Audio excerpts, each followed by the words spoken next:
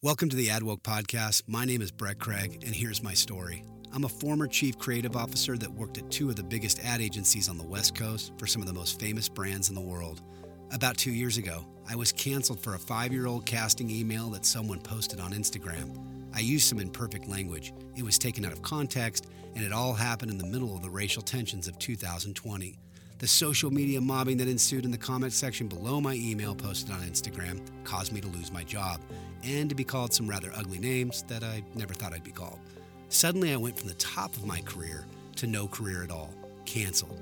Even friends that supported me privately wouldn't come near me publicly.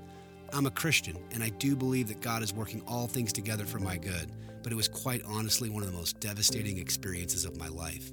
But it was also strangely liberating. I woke up to a new world, full of uncertainty, but also full of opportunity. The opportunity to do something in short supply in the corporate world today. Tell the truth. I no longer had to be conflicted promoting ideas I don't agree with, and in these times of deceit, I count it a privilege to be able to speak honestly. That's what the AdWoke podcast is all about. I'm going to give it to you straight. We're going to occasionally laugh, and I'm going to say the things you're not allowed to say. Not because I just want to be provocative, although the truth is often provocative, but because I believe the truth will set you free. Welcome to the AdWoke podcast. A little while ago, I actually put out an article entitled "The Drugs Don't Work," and what the article was about was a sort of a refutation and a response to an Adweek article that I saw. And when someone sent it to me, a personal friend of mine that was in the ad industry world still, I just couldn't believe this headline. Just couldn't. The headline said, "Why creatives should microdose LSD and cannabis before big pitches." And just a shocking headline to me because it was just so irresponsible and so tone deaf. Now, I talked to a friend the other day who is in the ad business as well, and he said, "You realize nobody reads AdAge. You realize that no one pays attention to it." And I know that there's some truth to that because if I go on social media, like particularly Twitter, and I look at Adweek or AdAge's tweets and I follow them both, there's if they tweet, maybe one person actually hearts it, but usually nobody. Nobody responds to anything they say. And I think it's an indication of how dead the advertising industry is at this point, which is kind of sad because I came up in it and it was such a fun industry and had such a profound cultural impact. But anyway, I think because the industry creativity has suffered so much, the work is not very interesting. The world's not really paying attention to the advertising world the way it used to. There could be a million reasons for that, but partly I think because the work isn't good. So I think they're making articles like this article that says why creatives should microdose LSD and cannabis before big pitches. And again, just like the worst advice that anybody could ever give you. And it's not just coming from some dorm room friend in college who likes to drop LSD or smoke weed. It's coming from the industry publication for advertising and marketing, AdAge. And so when I saw this thing, like I said, it shocked me that this is what passes for journalism at AdAge. And I realize it's because nobody's reading it probably, and it's an irrelevant publication. And so they're trying to get people to pay attention to it. In any case, if you read the article, and go ahead and read it, it's hard to believe it's not like a Babylon Bee headline or an Onion headline. It goes on and it talks to some different supposed experts on this stuff, or I don't know, and asks them their advice on this. And they go on to say that there's supposedly these benefits of putting yourself in an altered state by microdosing LSD and cannabis before pitch meetings. And again, as a person that was a chief creative officer and was an executive creative director for many years, I wanted to personally rebut this assertion because I partly think that what's happened in advertising and it's happened in corporate life altogether is a total abdication of leadership. And I could just, on so many levels, and you guys have heard me talk a lot about diversity, equity, inclusion. That's an abdication of leadership. The fact that corporate leaders have allowed a system into the building which tells people to judge others by race is disgusting. and shameful. But it's not the only way that corporate leaders have failed their employees in the last couple of years. Then we had a vaccine mandate in which Fortune 500 companies, almost every one of them, with a few rare exceptions, just completely capitulated to this idea that you no longer have bodily autonomy. And in fact, if you won't give up your bodily autonomy, we're going to take your well-being from you. We're going to take your job from you. And so they forced these experimental injections into people. And I don't know if you're paying attention to the news, but there's problems. There's actually problems emerging with it because it was rushed. And as much as Big Pharma doesn't want us to talk about it, and as much as probably big corporations don't want us to talk about it, and the media doesn't want us to talk about it, because the disaster of it is almost too frightening to consider, that we forced millions of people in the working class, white collar working class, and in the blue collar working class, from policemen to firemen, but also the white collar working class and corporations. We forced them to put something in their body against their will. And this was all done under the supervision of all these leaders that none of them would speak up for the most part.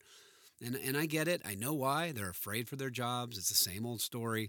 But into this mix comes an article in AdAge that tells you, you know what, guys, and I just think about the young employees when I look at this headline. You know what would be really great is if you microdosed LSD and got stoned before meetings. And the reason this article especially is offensive to me is because I know, as somebody who came up in this business, and that's kind of what I want to talk to you guys about today. And I want to hopefully give you maybe some tougher advice on this issue of presenting in meetings as creatives or any corporate person of any kind. As someone that was often told I present well, I want to talk about how hard it is to present well, and how much I struggled with presenting, and how much of a lie it is to say there's some shortcut to being a good presenter, like getting stoned or using LSD even in microdoses, like this AdAge article is recommending, or using alcohol, which is what I did. And so I wanted to tell that story because I do feel like there's a dearth of leadership inside of corporate America, a dearth of leadership in the advertising industry. There's certainly a dearth of leadership and sobriety and any kind of wisdom over at AdAge. And so I just want to talk about my own story and dealing with public speaking fears, and just the anxiety that comes with that. Particularly if you're ambitious and you want to move up, and now probably you guys are doing it more on Zoom and you're doing it more on video, but you're still going to have to be able to speak in front of large groups of people if you're going to be successful at any level of any corporation, at any ad agency. And so the temptation, I guess I would say, is to believe an article like this AdAge article, that when you have anxiety and when you have fear around speaking and presenting yourself in a meeting and presenting your ideas, that perhaps there is a drug or something that can help you out of that. And so I've learned, and I've been doing it, for 20 something years, and I still, struggle with that anxiety, because I think it's a constant challenge for people that deal with that. And I think most people deal with it. By the way, it's the number one fear in America, even ahead of dying, apparently, is public speaking. So it's a real fear. And most people that say they don't have any fear of it, I think it's bravado. I think everybody, when there's money on the line, when there's a big idea on the line, or even just your own ego and pride on the line, gets nervous when they have to publicly speak. And so this is about how to properly deal with that, and I want to tell that story. So in 2001, I worked for TBWA Chiat Day, and by the way, I wrote this as an article, and I'm taking you guys through it as a podcast because some people don't want to read, and I don't blame them, because sometimes you'd like to just take a walk and listen to something. But it was 2001. I worked for TBWA Chiat Day, and this was my dream job. This was the place I always wanted to be. I was fortunate enough to get in there as a junior copywriter. This is when they had Apple. Well, actually, the Media Arts Lab still has Apple, one of the agencies that has sprung out of TBWA Chiat Day. But they had all these big clients, Nissan, just great work that they had been doing. And so at that time, I got in there. I was lucky. And at the time, I was fortunate enough, my partner and I, we had managed to catch the eye of the infamous, or should I say famous, Lee Clow, who was a great boss and probably one of the greatest creatives of all time. I guess that's arguable, but I don't think anybody would not put Lee in the top 5 all time creatives in advertising. And Lee tapped me, strangely enough, as a junior creative. So this is like, I'm very young. I'm just entered the building. I'm in awe of everybody around me. And he taps me to present in a meeting for $100 million account known as XM Satellite Radio, which exists today as Sirius XM Satellite Radio. Now, there was just one problem. I was absolutely freaked out. I was so scared, kind of to the point of paralysis. You know how when you get really freaked out about something in your life that's really in your dome, like really in your kitchen, in your mind, and you just can't stop thinking about it? Well, that was me. And so I naturally have this terribly sort of just fundamental fear of presenting that it's always been with me, and we could psychoanalyze that and try to discover where that comes from, but it is what it is. And so I'm quite extroverted and one-on-one. Nobody would ever say that about me. I don't know how many times people would hear that about me and find that shocking and they would never believe it. But if you put me in front of a big room, when something's on the line, like a big $100 million pitch, I tend to psych myself out. I don't know if you can relate to that, but again, people seem shocked when I tell them that, but it's true. And so in order to cope with this fear, my first attempt, and this is where we get back to the advice that the AdAge article gave us, that you ought to drop LSD and smoke weed to get through presenting, or to enhance your presenting, I guess. The way that I coped with that fear myself is I first tried to use alcohol. And I did that because I believed it might help me get through that pitch, that $100 million pitch, in which Lee was going to be sitting in the room and all these other big leaders. And at the time, I wanted badly to impress Lee Clow, and I wanted badly to impress all the other TBWA Chiat brass that were going to be in that meeting. And I obviously desperately wanted to succeed. I was at my dream agency and I wanted to climb that ladder, and I wanted to be somebody that made an impact at that agency. And so I was very excited about that. But maybe even more tellingly than all of that, I desperately wanted not to fail, which I think is a lot where public speaking fear comes from, right? It's like, we're really just like, I don't want to fail. I just don't want to get up there and barf all over myself and make a fool of myself. And so I decided that my answer to that, because I had noticed when I had drank in other settings that drinking kind of eases the stress, right? It's kind of a social lubricant. And I thought I would try drinking to help cope with the stress of this massive $100 million presentation. And I had kind of heard wrongly, as it turns out, that vodka can't be smelled on your breath. Well, as it turns out, it can be smelled on your breath, vodka. So don't believe that when someone tells you that.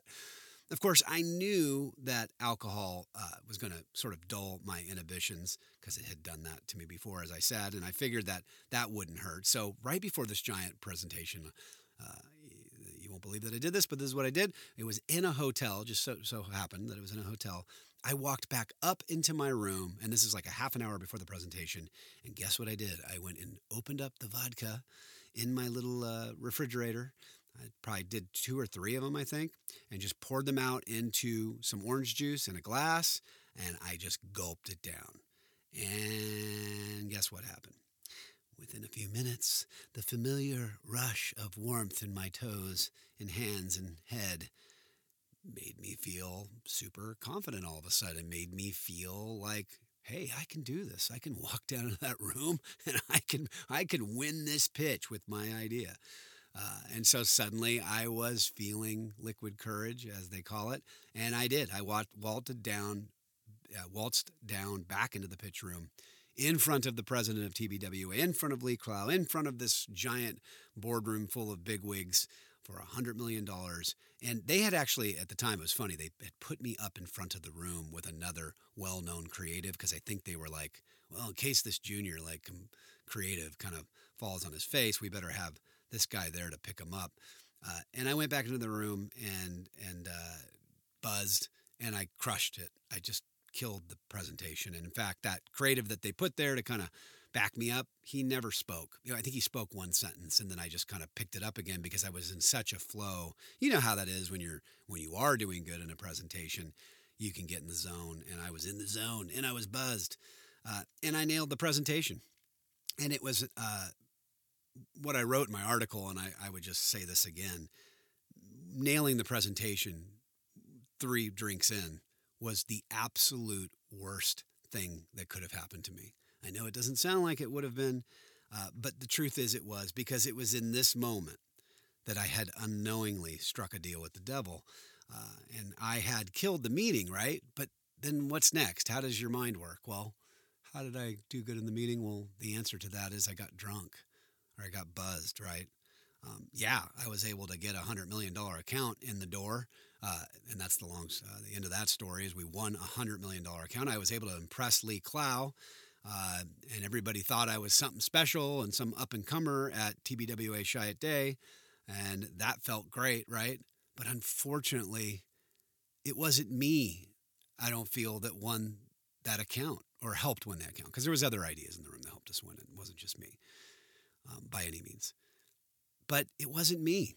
The part that I played in that meeting, it was some version of me that is socially lubricated by alcohol that helped win that account. And it leaves you with questions, right? That's one of the things I want to point out about when you take substances to help your performance. The question I had leaving the meeting was that me? Was it the substance? Was it the vodka? And who was more responsible for the success of that meeting? Where do I end and the vodka begins? And that question just kind of stuck with me after that meeting. And the truth is, you can't totally answer it, right? Like, it's hard to know, where your role in that is, or the substance's role in that. And that's actually a problem.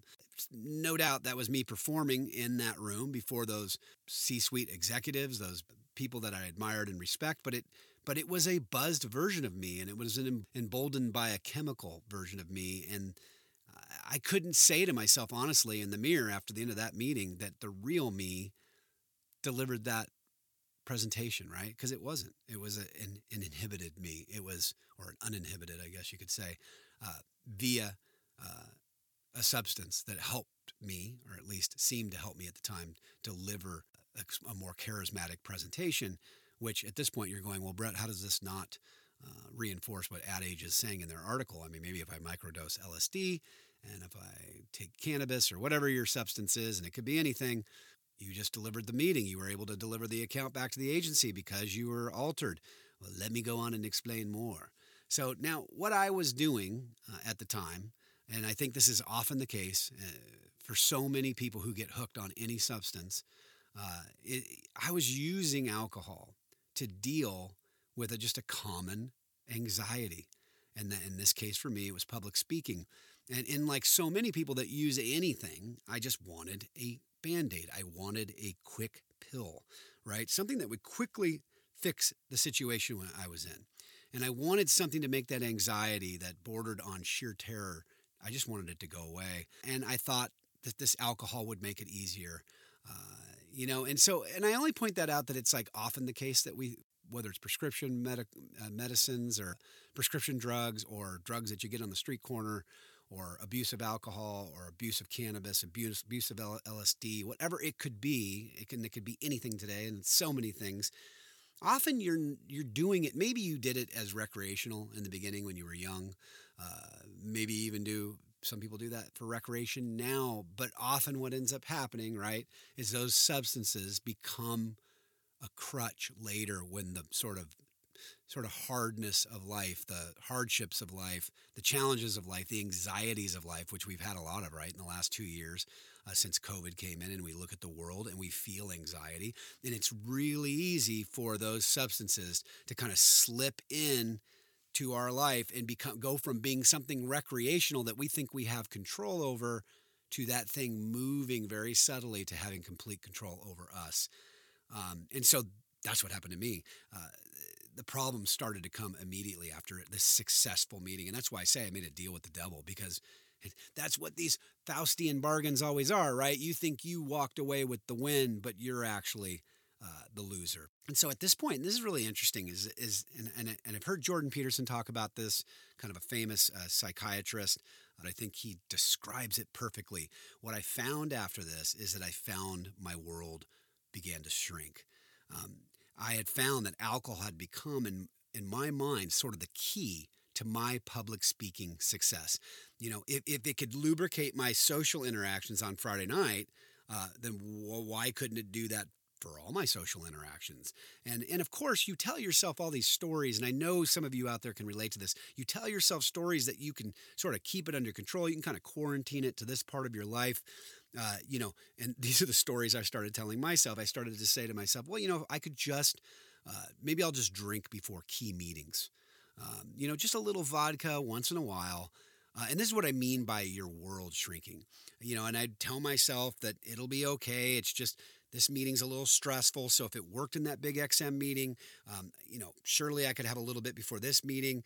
And yeah, it's a little bit cumbersome and it's a little bit awkward. But with a little effort and a little bit of vodka, I can sort of just navigate my career like this, right? And just like that, what I was becoming, and I realized this later, I was just becoming an alcoholic, right? Because what else is an alcoholic? What else is anybody who's dependent on drugs to get through life? What else are they? But they're drug dependent, right? That's an alcoholic. I can't cope with life unless I have alcohol. And I think this is the trap of drug use. Like I said, it creeps into more and more of your life. And it creeps in because what are you doing? Well, it might have been recreation in the beginning, but now it is, how do I control my anxiety? How do I, and your anxiety probably looks different from mine. Some of you have no trouble public speaking, or you have no trouble flying on planes, and other people are petrified of public speaking and flying on planes. And that recreational drug moves from that recreational space oftentimes into, hey, this is how I control and mitigate my fear. And so that is what had happened to me. I began to think that drinking alcohol was not just the answer to big meetings. In my mind, it was becoming the consideration I had to make before any meeting in which I had to present. And this is what I meant, again, by my world shrinking. Soon, I found that I was beginning to be preoccupied with my fear, right? Two things were happening. One, I was thinking about it all the time now, this fear of public speaking, even more. And I was starting to sort of be fearful of more and more situations where I would have to speak. But then I also was thinking a lot about how I would mitigate that fear and how I was going to slip alcohol into that situation. Because honestly, like at 9 a.m. in the morning, 10 a.m. in the morning, how practical is it to drink before meetings? That XM pitch was very unique. I was in a hotel. I had time to go up to my room. It was later in the afternoon, and it led right into an evening of drinking. Most of the time, it's not like that, right? So within a month or so of this XM satellite radio pitch, I found myself asked to present to another client. Now, this time it was going to be by conference call. And this is, again, what I mean by my world was shrinking. The conference call now scared me. It's like my world was getting smaller, right? What if I couldn't perform on this conference call? What if I froze? And again, I started to believe that I needed this alcohol to do this, right? And so not long after the original pitch, once again, I turned to my newfound formula for success, and I pounded a mini shot bottle of vodka at my desk. I'll never forget. I remember sitting in the office upstairs on the third level. I pounded that little bottle of vodka, those little ones that they give to you on the plane, and it was 9 a.m. in the morning, and I am slamming vodka at my work, all to get through a phone call presentation now. That's where my world's gotten to, right? And now here's, just as it was the worst possible thing that I did well in the XM satellite radio. I think God intervenes here, but something fortuitous happens here that turns me back the right direction, or at least begins to get me the right direction.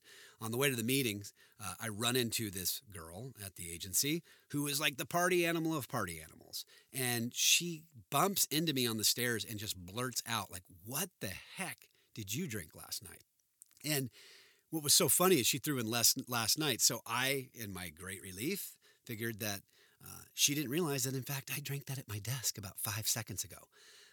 And so I was super embarrassed because I knew what I had done, but I also was relieved because she thought it was last night. But I also recognized at that point, I guess vodka is something you can smell on people's breath. And this is all so freaking embarrassing. And now I've got to go do this meeting. And I don't even think the meeting went all that well. And that's the other thing. And I'm sure you guys can relate to this as well. As you use substances to control your anxieties, there is a diminishing returns on that deal, right?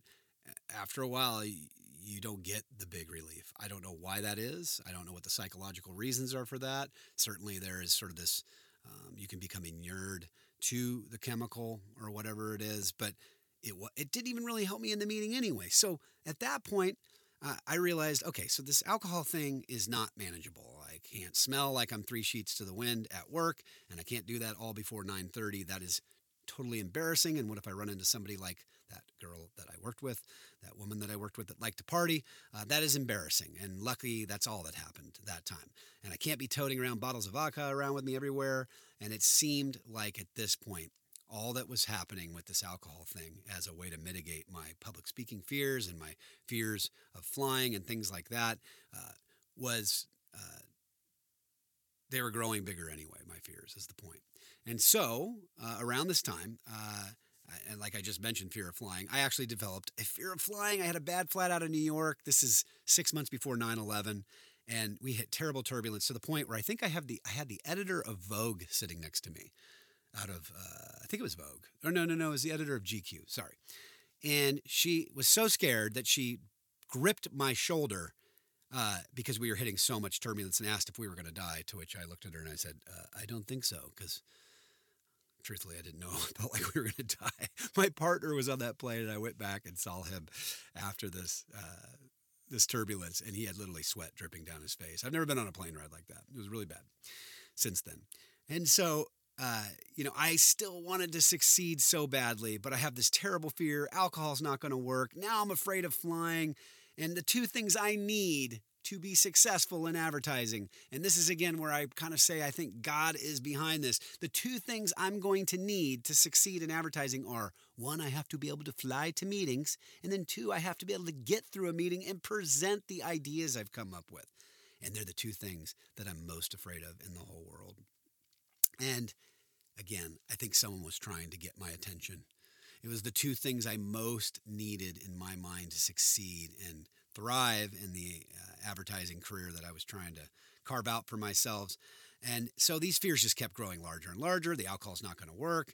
And so like an idiot, what I decided to do next, and this is the next drug I tried Xanax.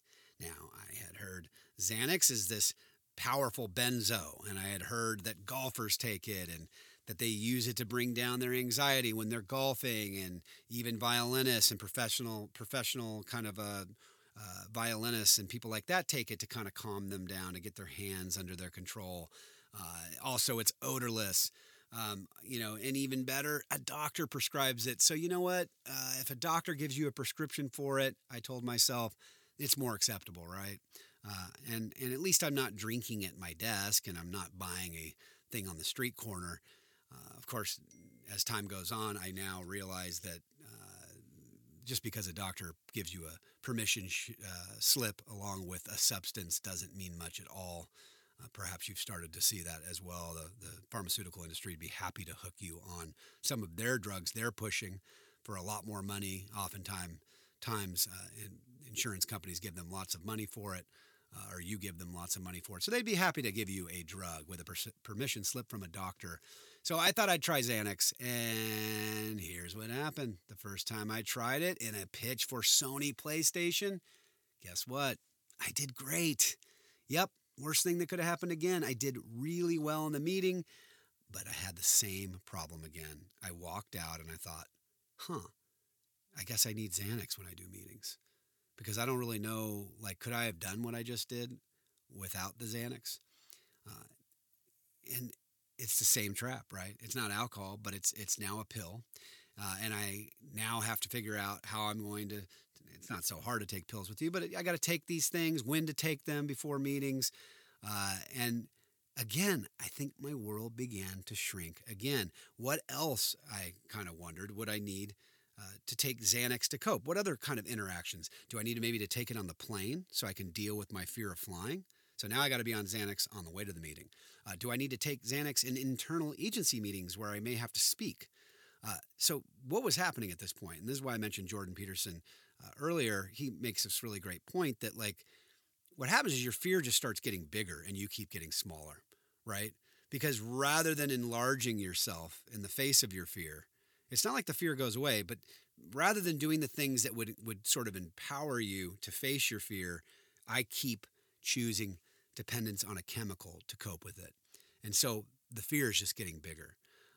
And so not long after using Xanax in a meeting, I think I tried it again in another meeting, and this time I kind of failed in that presentation. I was foggy, I was kind of dull, I kind of struggled to marshal my thoughts, and I didn't like the way that I felt. And worst of all, I was still nervous, right? So my fears are getting bigger. It seems like I'm getting scared of all social interaction now, and this little tiny pill is the thing that's supposed to save me, and unfortunately, it doesn't seem to be working. So it's at this point in my career that I abandoned any hope that alcohol and even prescription drugs could work.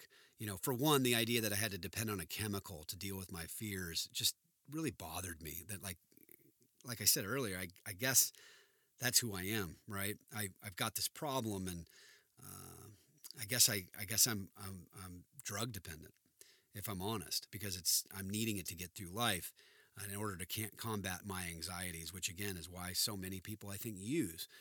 And these anxieties were only getting worse. And also, far from liberating me from my fears, these drugs' power over me only seemed to grow along with my fears. And so I made a commitment to basically walk away from these two things as solutions to deal with these anxieties of flying and public speaking. But there was another problem, which is what am I going to do? And I think it's here in our lives where real progress starts to get made, right? Because the easy solution, frankly, I mean, if we're honest, the easy solution is a tiny little white pill, right? A little pill from the prescription company. That's the secret. That's the secret to solving my internal problems, my emotional problems. Or it's a glass of alcohol, or it's cannabis, whatever it is. It's this quick fix that is going to solve the problem. But I think when you're finally able to get to a point like I was, because it wasn't working, frankly, and the fears were only growing, when you finally give up and you realize that those things aren't going to work, it's when you're forced to start to take a different path to discover what can work. And so I talk about this a lot on the podcasts I do, and I always want to bring it up because I think we're in a very sort of anxious, anxiety-filled world, a frankly scary world. And I think people are feeling lots of anxiety right now. And I think all the statistics show that we're getting more and more drug dependent. We're having more and more drug problems in our culture with alcohol. And here's this silly AdAge article even encouraging you to drop LSD before a meeting, microdose. It's like whatever. But I always want to bring my Christian worldview into it. And I want to talk about how that road changed for me and how it led me to where I'm at. And it taught me a lot about a couple of things. One, about how God works, but and that's also often in a very counterintuitive way. And one of the things that I learned through all this is that when he wants your attention, he often is going to bring you to your knees. And there's this famous parable in the Bible. You probably heard of it. It's about the prodigal son. It's this kid that goes out, takes his dad's inheritance and just spends it on hookers and drugs and parties. He wants his inheritance early so he can go out and he can just go out and partay. Well, the end of that story, and I can relate to that, is that he spends himself into bankruptcy. All the money and the women are gone, and all the good times are gone, and all the friends, the fake friends that you get when you're doing that, are gone. And he ends up in a pig trough eating pig food with pigs. I think he's working on some farm or something, and this is the job that he has: feed the pigs. And he's eating pig food when he finally reaches his bottom. And so that's what happens to me in so many ways. And I kind of, in my article I wrote about this, maybe it's not the best metaphor, but I said it kind of reminds me of like when you're sitting on a chair. I said stool, but like a chair, and one of the legs gets taken out. You can kind of balance with three legs, right? But you're kind of hobbled, and you're holding it together. And if you take out another leg on that chair, you can kind of still keep the chair up, maybe a little bit, with a little bit of effort, a lot of balance. You're struggling really hard to hold it together, and then you get down to the third leg going out, and you got one leg, and now this chair ain't really working anymore. You're about to fall to the floor. And that's kind of what was happening to me, right? I'm trying to cope with alcohol and Xanax and hold this together, but it really isn't working. And then finally, God just takes away that last leg, right, on the chair. Not because he hates you, mind you. And if you think about where you are in your own life, if that's happening to you, it's not because God hates you, but it's because he actually loves you enough to let you see how precarious and how bad your situation is. And once that last leg on that chair goes, right, your problem is now completely beyond your control. You can't control it. But, you're trying desperately not to fall on your face, but despite your best efforts, it's impossible now, right? You kind of have nothing left to fall back on. And everything that you've tried to keep that your life afloat, to keep things in balance, it's just not working. And so that's what finally happens to me in a hotel room. And I've come full circle now from a pitch in 2001 for $100 million to another pitch. And I think this is around 2008, 2009, something like that. This time for I think it was Quaker Oats. Funny enough, strange brand to be pitching. And it was another $100 million. And I'm back in the room with all the big wigs again. Now it's 7-8 years later. I've been through this journey of trying alcohol. I've been through this journey of trying Xanax. I've probably sort of survived in the meantime by just kind of like, I don't know, just muscling through meetings and probably having some decent meetings and some bad meetings, but always having this terrible anxiety. Now I'm back in front of a room, a big boardroom. It's in Chicago for Quaker Oats. It's a $100 million pitch. And all the most important people in the agency are going to be there again. And it's the same fears are going to be in that room with me, right? Only this time I don't have alcohol. I've kind of refused that option. I've kind of refused any help from something like a Xanax. And I don't have a shred of confidence left in myself at this point, right? I'm going towards this meeting, and I look back, and I give myself some credit for actually, taking my hand and forcefully applying pressure to the back of my neck and forcing myself into this meeting. But truthfully, man, I want to melt inside.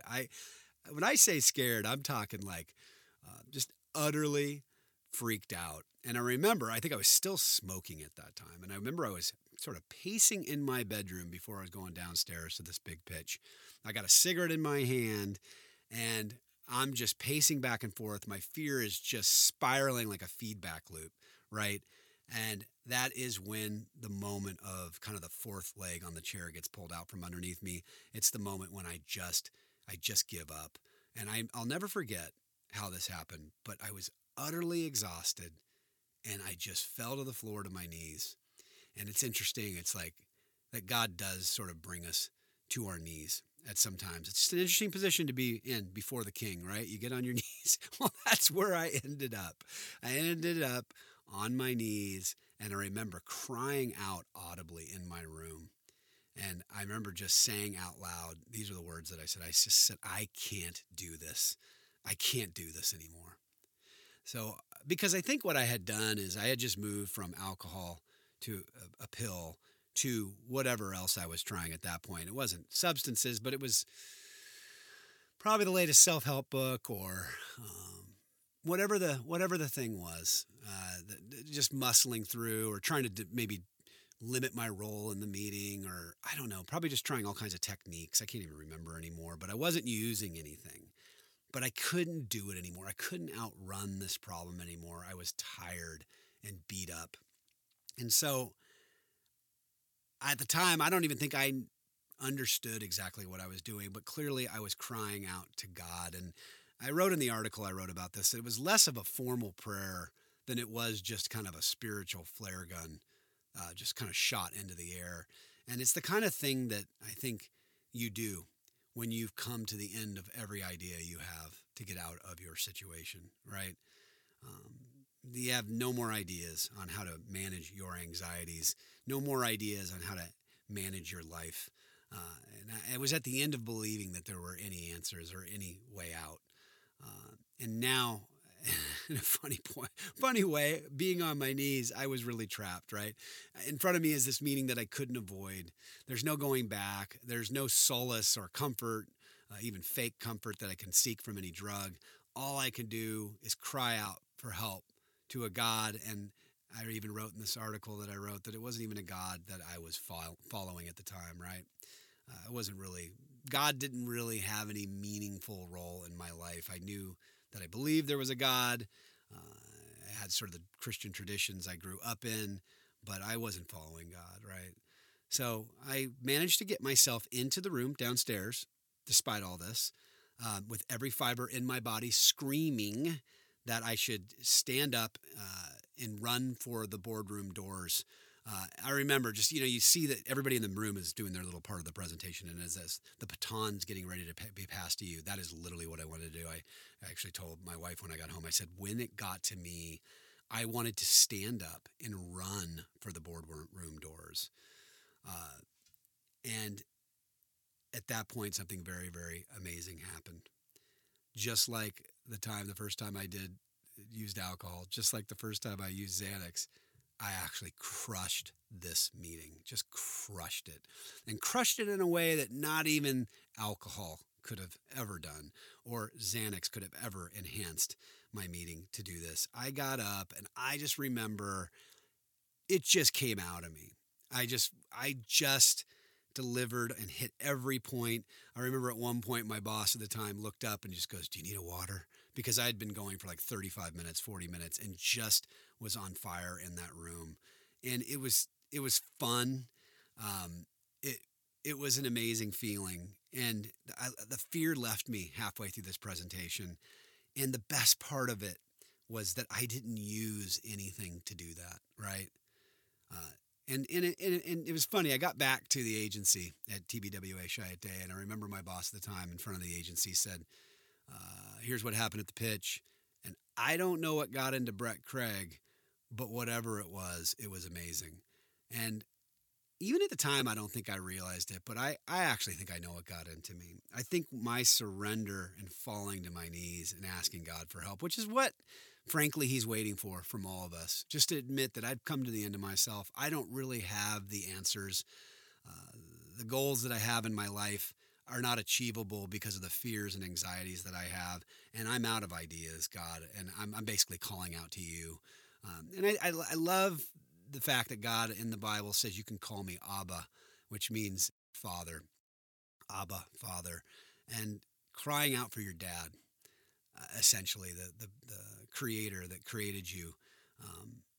And in order for us to cry out for our Father, our Heavenly Father, sometimes we have to be brought to our knees to do that. And so that's why this article so bothered me, because it offers this seductive lie. I said up front that I think that the adults in corporations, we've let this generation down, and we have. This article from AdAge is a case study in what I mean, and that's why I'm sharing this story with you, because I want to warn you that an article or anybody telling you that this is the way to get through a meeting, as somebody who rose to a chief creative officer with this incredible fear that I was dealing with, I want you to know that it is possible. And that the answer is not chemicals. The answer is not substances, right? The truth is, and this is the big thing, I think, to keep in your mind, is the truth is our fears are actually, they're huge. They loom like Goliath in our minds, right? And they're different for everybody. And the truth is, for me, it was public speaking. And I just want you to know, if you're a creative listening to this or a person in corporate America, public speaking is hard, right? It's not the number one fear for nothing. And I just want to dial into this fear for a second. But dealing with any fear is hard, like public speaking. And there's an easy thing that you can try to do, but it's a lie to think that there's an easy fix, like a pill, like alcohol, like microdosing LSD, like this AdAge article. That's what I hate about this article. Anyone who says there's an easy fix to facing your fears, just a simple switch that you can just flip, like public speaking, is offering you a Band-Aid at best, and lifetime dependence on something at worst. Using chemicals and substances to overcome anxieties and fears is a trap. And it's a trap that some never come out of. And I got to tell you that without going into names, I lost at least 2 creatives, and I mentioned this in the article. I lost them to dependence on chemicals. What started as probably recreational fun for them, little by little took over their life. And mostly what they were dealing with later in life that I could tell was not, they were not doing it for fun. They weren't doing it, they were doing it to deal with anxiety. They were dealing with it, doing these substances to deal with trauma, with anxiety, loneliness during COVID in one case of this one person. And they died from it. It killed them. And so anybody who would set a trap for you by telling you know what, microdose LSD, take cannabis. And I know they'll say, oh, well, that's not addictive. I'm telling you, anything that you associate in your life that's a substance, that you start to give credit to it for getting through your challenges and your anxieties, that is going to become mentally addictive for you. So that's why I really, really despise this AdAge article, because I think the magazine, even though it's, just a shell or a husk of its former self from the past, it's still kind of an industry thought leader. It still at least positions itself that way. And it's offering advice that is pushing young advertising professionals towards hell, towards your own destruction. And I didn't see any leaders in the ad industry criticizing it. I don't know why. Are we that corrupt at this point that we can't tell young people that there are no shortcuts? There are no ways to get great at things like public speaking. There are no ways to become a better creative or whatever your position is in your company other than hard work and doing the work to get better at things. So in my case, when I gave up using alcohol or using Xanax, which it didn't last long, by the way, because I hated it so much, what it was doing to me. What I ended up doing, and this is what I said earlier, is you start to begin to find the real solutions. And in my case, the real solutions were exercise. I just want to tell you guys this. If you're a young creative and you're dealing with anxiety when you're trying to present and things like that, a little secret trick that no one ever tells you, exercise. Go run 3 or 4 miles, walk 5 or 6 miles, get on a treadmill, get your heart rate up. I'm telling you, it's super healthy for you. You're going to feel great when you're done. I used to come down to meetings and nobody even knew this. If I had a meeting at 8 a.m. in the morning in New York for Pepsi, I would have already been on the treadmill for 5 miles. Did I enjoy it? Nope. But when I was done, it felt so good.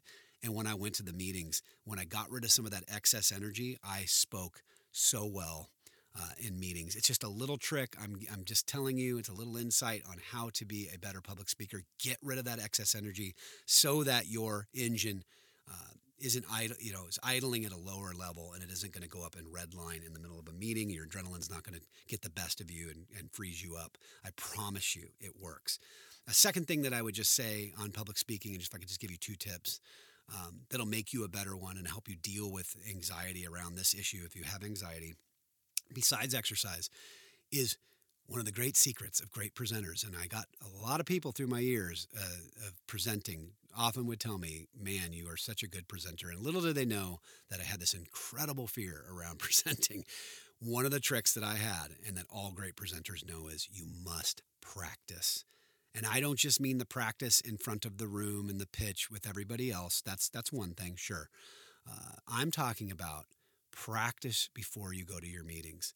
And that means in a mirror. I don't care if it's in a mirror, just in your hotel room. If it's in your room because you're doing remote work now, it's all the same.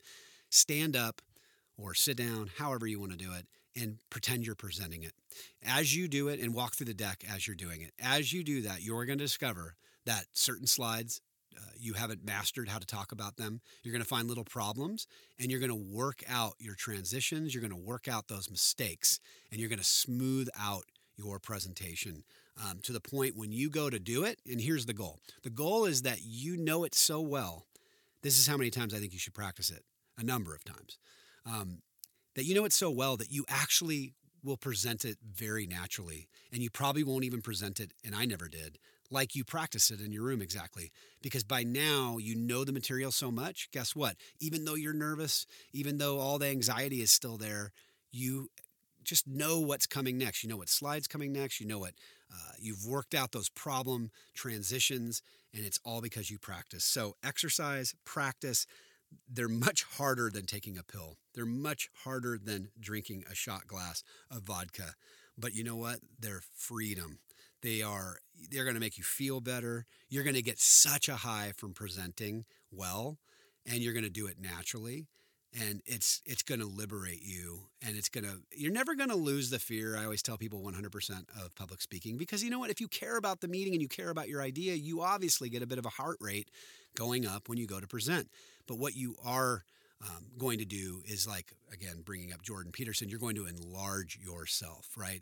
You're not going to diminish yourself through taking a substance which makes you smaller and makes the pill and the alcohol bigger.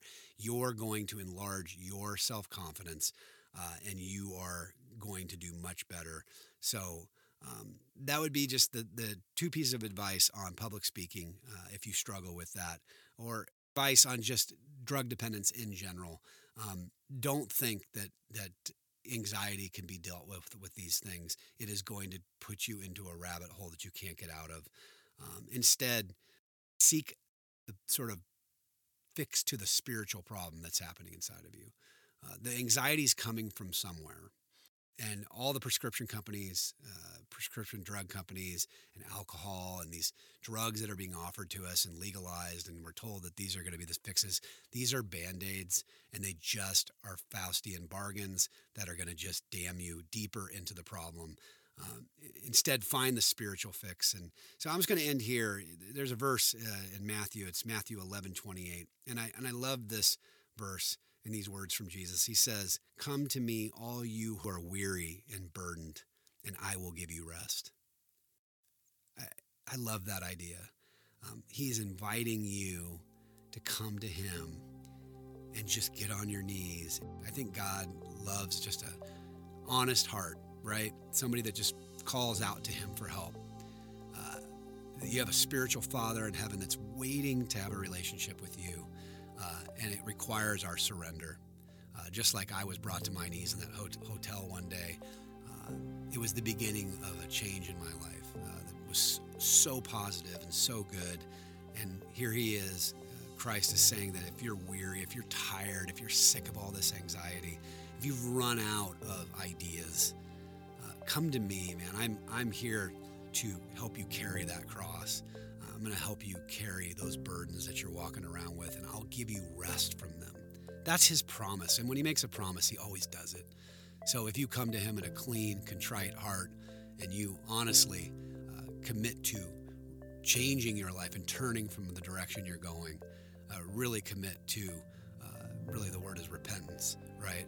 To turning from the direction you're going and moving a new direction back towards your Creator. No longer being at war with your Creator, but now following your Creator, and doing the things that he instructs you to do. You can have rest. And I got to tell you, it is nice to have rest from your anxiety. I just got to believe so many of you out there right now are dealing with tremendous anxiety during this pandemic, seeing what's going on in the news, seeing the division inside of our country. Jesus promises that in the middle of a storm, he will give you rest. And so I want to end there today. Don't believe that AdAge article. It's junk. It's bad advice. The industry is giving you so much bad advice right now on so many things. It's broken. It's corrupt. Ignore it. And take the harder path that actually leads to freedom. Don't get stuck in a substance that is going to spiral out of control for so many people. I hope you guys have a great week next week, or a great weekend and a great week next week. Thanks for joining the AdWoke podcast. Remember, you're not crazy. They are.